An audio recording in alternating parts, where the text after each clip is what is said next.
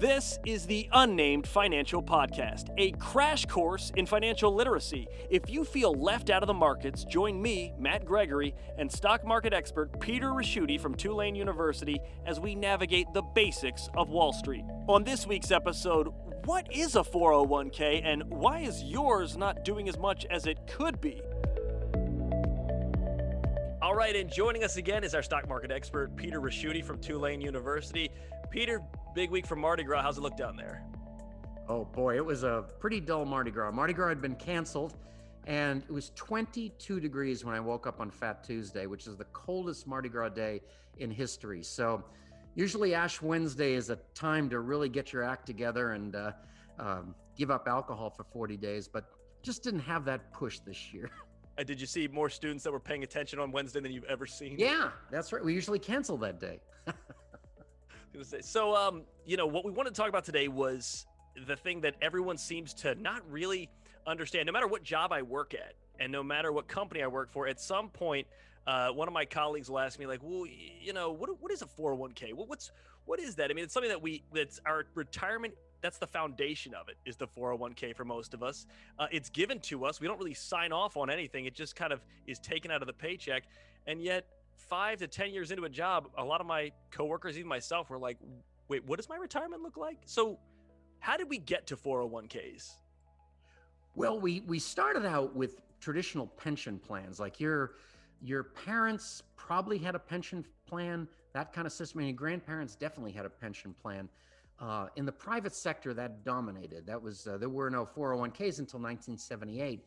So in a pension plan, or sometimes we call a defined benefit plan, you have a situation where you're going to put a certain amount of money in, and then the issuer, which in this case could have been U.S. Steel or any company like that, is going to take care and promise you a set of benefits. So they're going to say, and it's going to be based on how long you've been there. If you've been there 10 years, maybe you're going to get $2,000 a month, and 15 years, maybe $5,000 a month, something like that. Now, the interesting thing about pension plans is it is providing income for life, and the returns are, what in terms of what you're going to get, that's guaranteed to you. The onus is on the issuer. In other words, the onus is on U.S. Steel in this case. They have got to do well enough with your money. They've got to put enough in each year, and they've got to do well enough with the investments to make that promised check every month. And that is very different than a 401k. A 401k is a situation where all of a sudden the performance, or how much you're going to end up with it at the end, is a function of how you invested that money.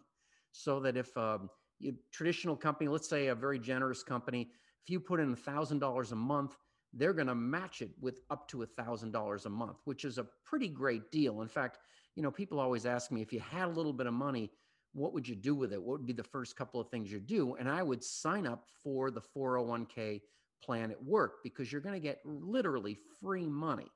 And if you don't take advantage of it, you're kind of just walking away from a very good perk. And so you're going to put money in, let's say $1,000 a month, and then the company matches it with maybe up to $1,000 a month. And the key here is then that money is invested the way you want it invested. So when you first were hired at the firm, you were brought to a human resources office, and you were signing a bunch of papers, and all you wanted to do is get started. And you didn't, and one of the things you signed was you had to decide where you wanted your money invested. And so they probably gave you about 10 mutual funds to select from.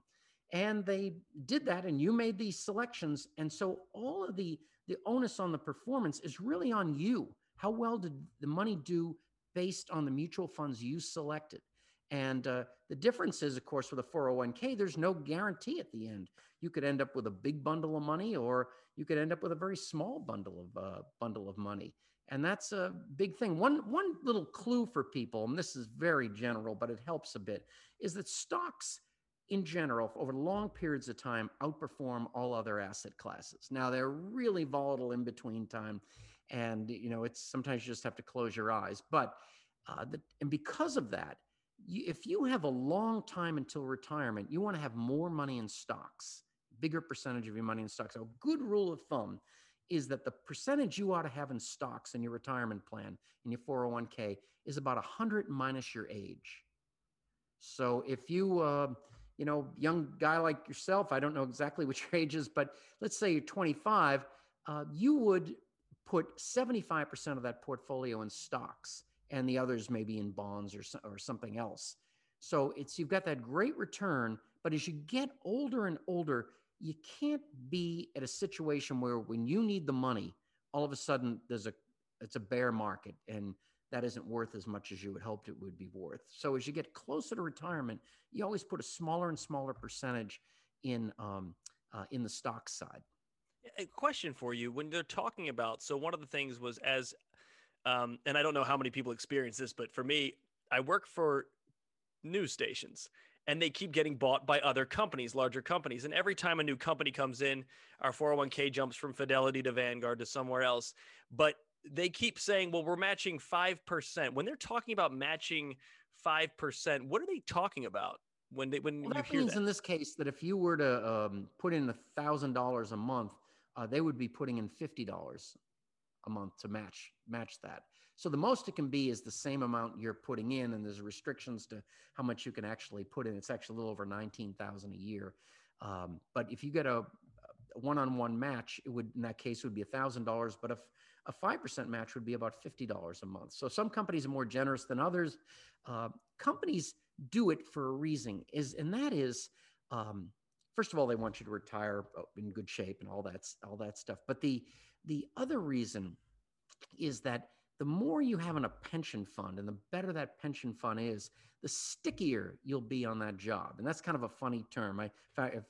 Once it's you're probably more likely to stay in that company if you've got a pension plan and they're funding it. I once had a consultant, a HR consultant, tell me that he says, pension plans help a company put a little glue in the seat.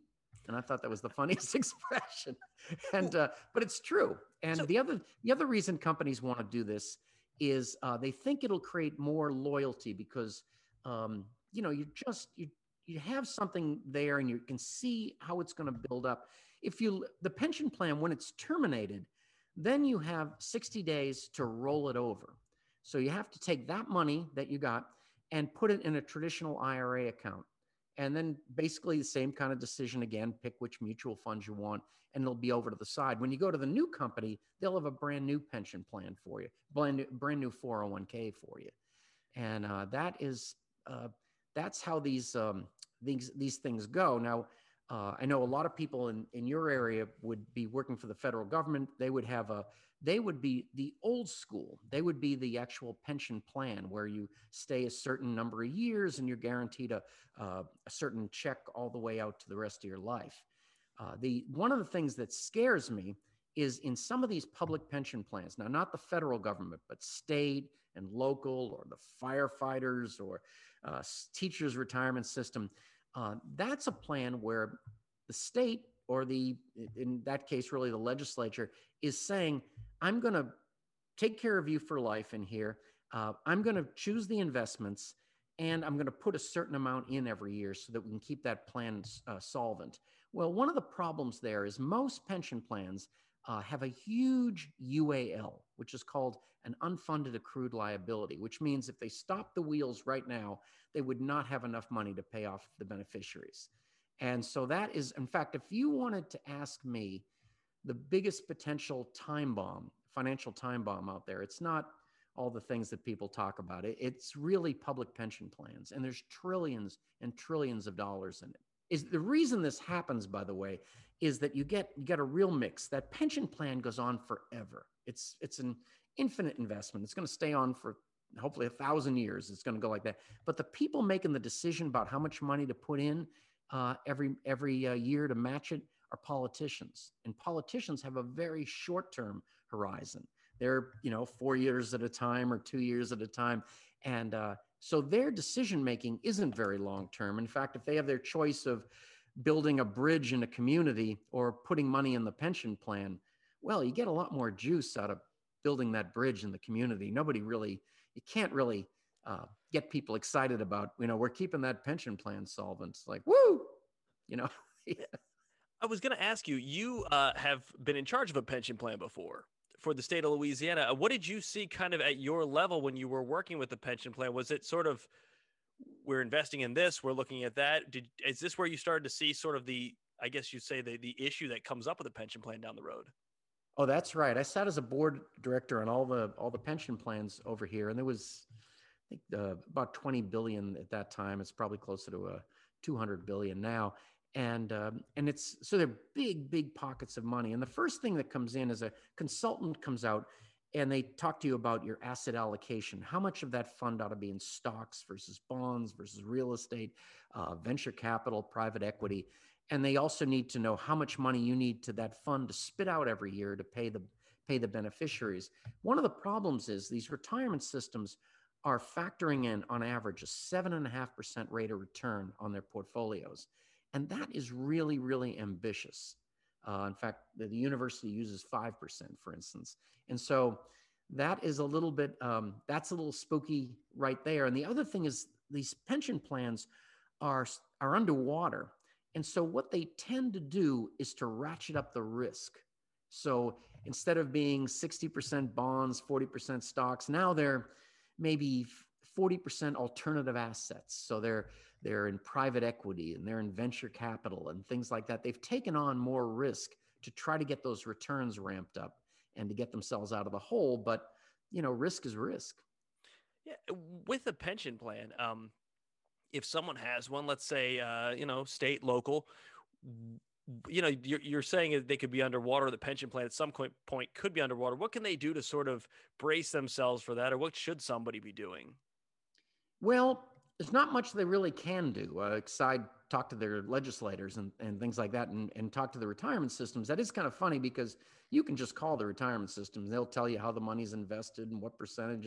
It's you're privy to all that information. The big question becomes is it's state and local. Let's say the local retirement systems, the teachers' retirement system and the firefighters and all that. Are they in fact backed by the state? If they got into trouble, would the state step up in their treasury and take care of all that? And we really don't know. I will tell you that when bond rating analysts come in, one of the things, remember every municipal bond, corporate bond has a bond rating. In other words, they look at it and think, is this group going to be able to make the payments when they need to be able to make them? And one of the issues there is a lot of states have a bond rating that is one or maybe two letters below where it's supposed to be because of the pension plan. And so people are looking at this a lot closer. It's funny, and this is true in any state, is that there's different committees, there's like Ways and Means and all that and education. But the pension plan is the least sexy plan to be on if you're a legislator. In fact, if you're totally out of favor, like the Democrats are running the governor and you're a Republican and they don't like you, in addition to that, you will be on the pension plan. So when experts and actuaries come up and talk to you to testify, their eyes immediately glaze over and they just can't help themselves. It's boring. not very exciting, but it's so important. So, and companies, the other thing I should have mentioned is companies have really phased out their pension plans. If you work for a very old company, you might still have a pension plan in there, but companies have said, it is too big a risk for me. It is just too big that I'm making all the investment decisions. And if it doesn't work out, it's against me. I'll have to come up with some way to pay for it. Whereas on a 401k, there are a lot of advantages. They're transferable. If you leave the job, you can roll it over into something else. Lots of advantages, but the onus of earning those investment returns is no longer on the company. In a private company, that 401k in a private company means that now you're responsible for the returns. There's no coming back and saying, geez, I should have put more in bonds and less in stocks. It's like, I'm sorry, that was your decision. Now you can change, by the way, you can change the asset allocation anytime you want. So a lot of times people will set a set of mutual funds, and as they age, will go in and maybe tweak it a little bit, maybe a little less in stocks and more in other assets. But the funny part is when you go in day one, when you go into your new employer, you have to fill out all these forms. And one of the forms is this: how do you want the the mutual funds invested, particularly if you're a young person? And you look at it and you think, I could care less. And then there's a guy 95 years old that's coming out the door, and you ask him, hey, what did you choose? And it's like 5% stocks. All right, I'll do that. It was like, no, you can't do this. He's in a completely different situation. And what the decisions you make there are so important. They're really going to determine how you live out your life after retirement. Mm-hmm. Are you going to be eating cat food under the overpass? That would be an extreme example. Or are you going to be living on some Caribbean island? No, but it's an important question. Kind of a two-parter right here. When did companies start phasing out pension plans and replacing them with 401ks? What was that compared with, kind of paired up with a financial crisis of some sort, or is this just something that became more prudent over the last 10 years or so?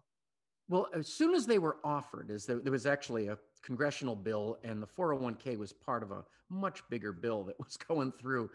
Some people say the 401k was created by accident, and so that was 1978. So by the early 80s, all these companies had begun little by little to get out of these situations. Usually, what they would do is freeze out the pension plan as it is now, so you're entitled to whatever you're entitled to, and all the new monies would go in the form of a 401k plan. One thing that there's a lot of things to think about. Like, for instance, sometimes companies, most of the time, they'll just match you with cash, and that's then you make the decision where it goes. But some companies will put all or at least part of the contribution from their side in, not by cash, but as company stock, because it makes it a little easier for the company not to have to come up with that cash. But that brings up a whole other situation, which is all of a sudden your retirement plan has a ton, maybe a half of it in company stock. Well, you are in so much jeopardy at this point because your wage, your job, your income is now tied to the same thing your retirement plan is tied to. And if you want to see how that, sometimes it's great, but sometimes it isn't great. If you think of Enron, that was why people walked away dead broke, was all of a sudden their job was gone and the retirement system was, their retirement plan, their individual 401k had a ton of Enron stock in it. Oh. So it's kind of interesting. One of the things that happens with a 401k when the company puts in a lot of stock is, and I get a kick out of this, if it works out, we talked about Enron, that was the downside, but if it works out, the company has people working there that are certainly aligned to doing a good job because they're shareholders. That part all works. But if it does too well, you have an interesting situation. I remember, it must have been 15 years, 20 years ago, Home Depot was recruiting on campus. I'd look at the students trying to hire them. And so the recruiter said to me, would you like to have lunch? And then not all of them take me to lunch. So I said, that'd be fun. So we went to lunch, and he said, he says, do you know why I'm taking you to lunch? And I said, because you're growing so quickly and you need employees. He goes, yeah, that. And now all of our workers have built up a lot of shares of Home Depot, and the stock has gone from like 10 to 200. And all of a sudden those people have realized, I don't like carrying nails down aisle 4, and I'm leaving. So it's something. So it's kind of a funny risk on their side as well. Another question that, we were just kind of talking about. So for my own sort of like knowledge, when I got my 401k and realized what it was going on, I've been with the company I was with for 5 years, and I maybe had, just for the sake of, discussion, $17,000 maybe saved in this. And I remember looking at it, it said T. Rowe Price 60-year long-term retirement plan. And it said next to it, low risk. Now, someone told me to go in there and change the allocations, but not only change the allocations, but take what was in there and move that out to begin to grow the process.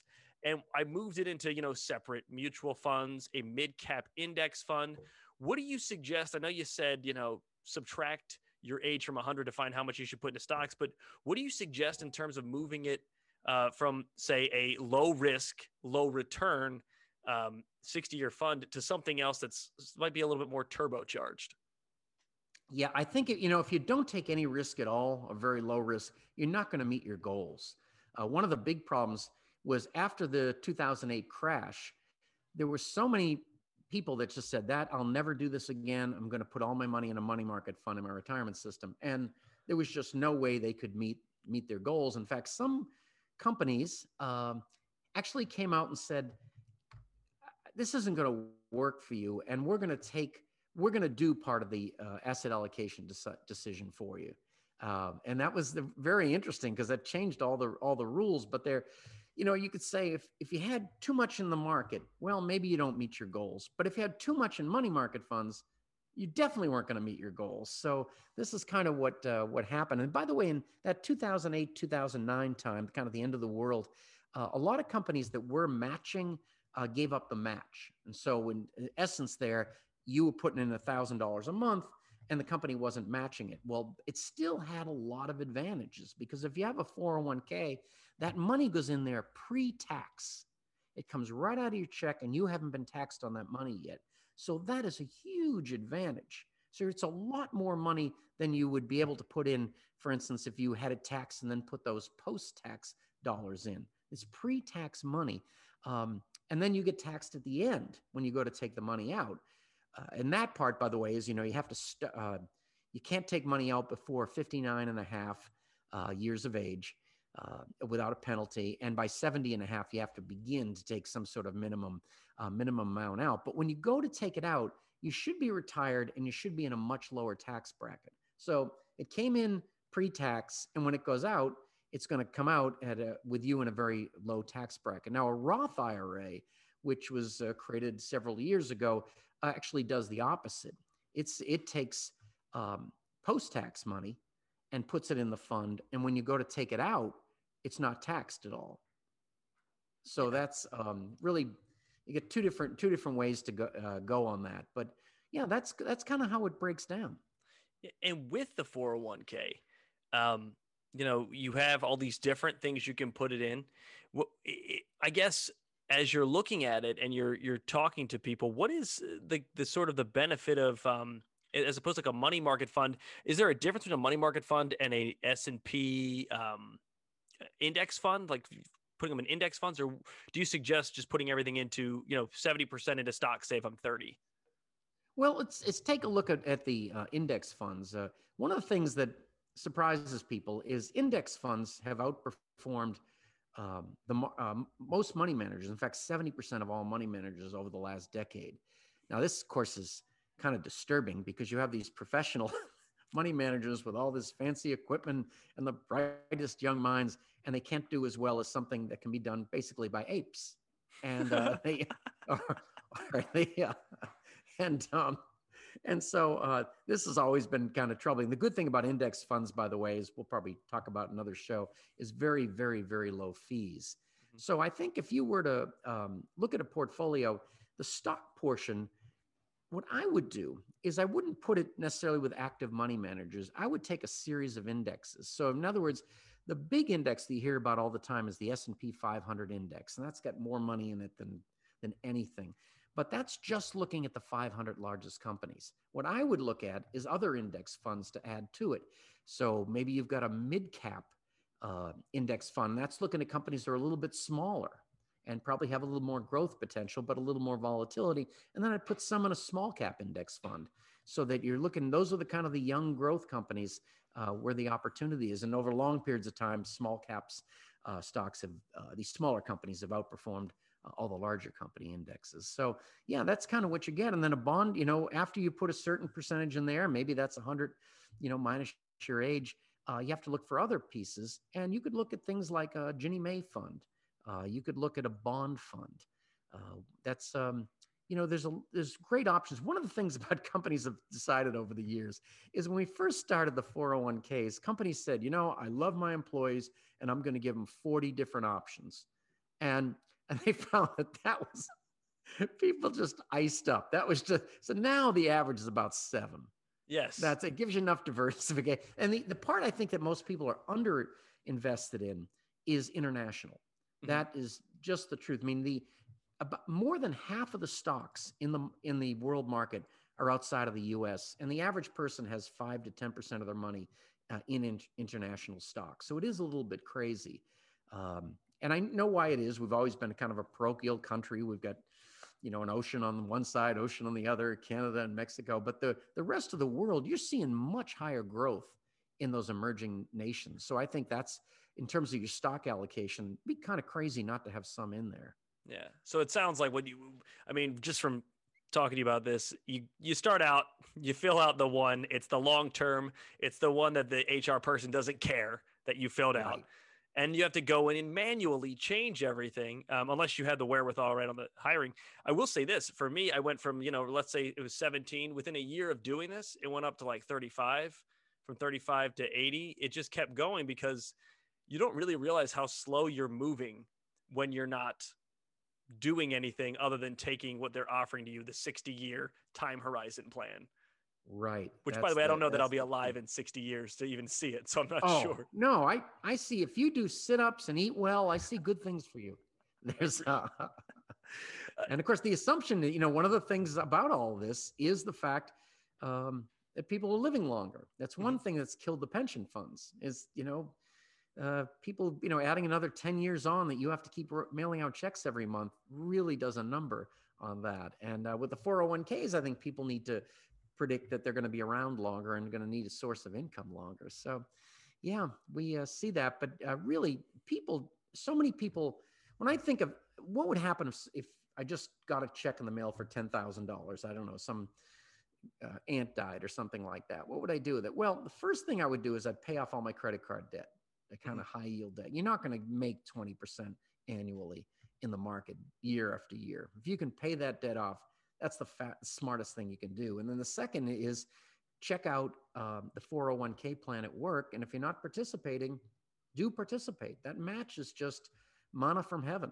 Yeah, it's interesting once it goes away how it looks, but I still stay in it. But yeah, that was kind of the basic premise that I've been talking to like coworkers about it. So like, well, we have that 401k. What does it do? What's happening? And I was like, well, you're entering your 30s. It's time to get a better understanding of what you're Absolutely. doing. Absolutely. 401k. That's going to be, it's funny. I always tell the students that how you end up at the end is much more a function of what you did with your money than how much you're earning. And when you're 22, that seems like an absolute crazy thing the professor just said, but it's true. And one of the other advantages of a 401k, just its structure, is that you're putting in money every month and you're investing every month. And you're getting what's called dollar cost averaging, which means that you are continually buying those mutual funds at different prices, up and down all along. And so you're not making a commitment to buy at a certain price. And eventually it'll all average out and hopefully it'll begin to go up. But it makes investing a lot easier and a lot saner. So it's a very good characteristic of a 401k. It was kind of a slow week. There's a lot going on with the weather. Did you see anything happening in the markets that was interesting or of note this week? Oh, there are a couple of things that were pretty wild. Like the price of natural gas went from $4 a thousand cubic feet to $1,200 a thousand cubic feet. So if we, and you can buy and sell natural gas. So if GameStop wasn't gamifying the system, this was another great situation. Price of oil went up a little bit on that.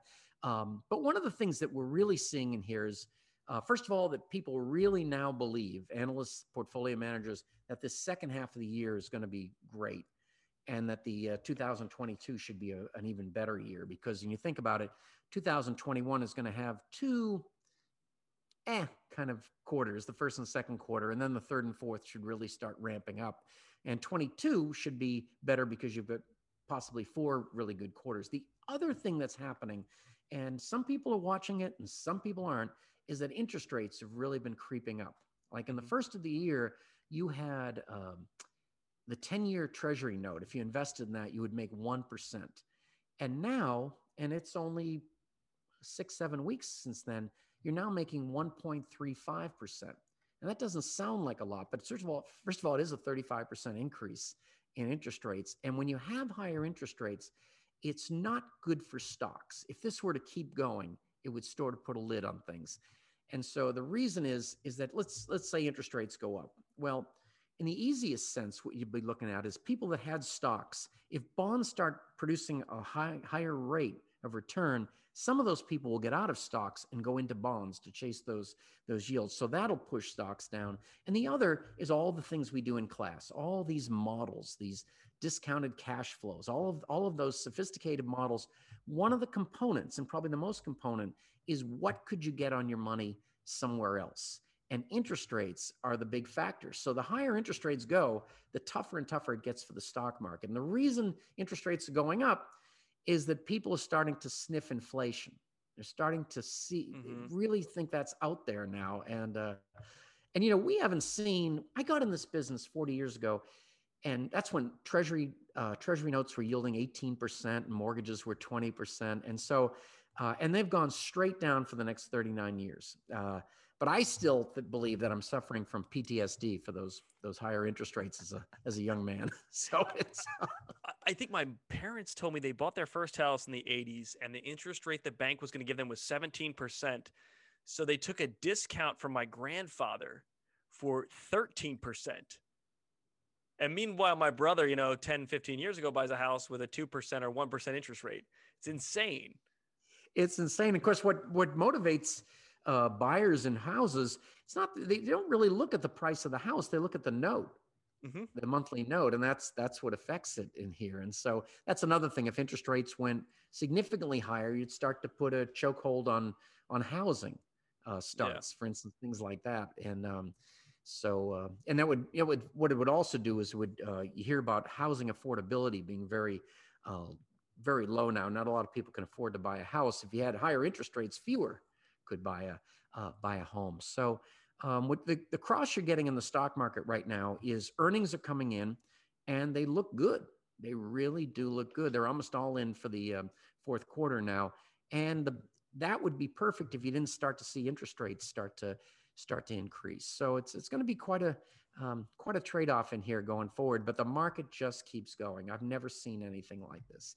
By now, you would expect some sort of contraction. If you look at where we were at the end of March, where everybody was petrified, to where we are now, and this is why it was so difficult, for instance, at the end of March, to convince people to either stay the course or maybe sell a little bit off, is those times when everybody wants out is the time you should be in.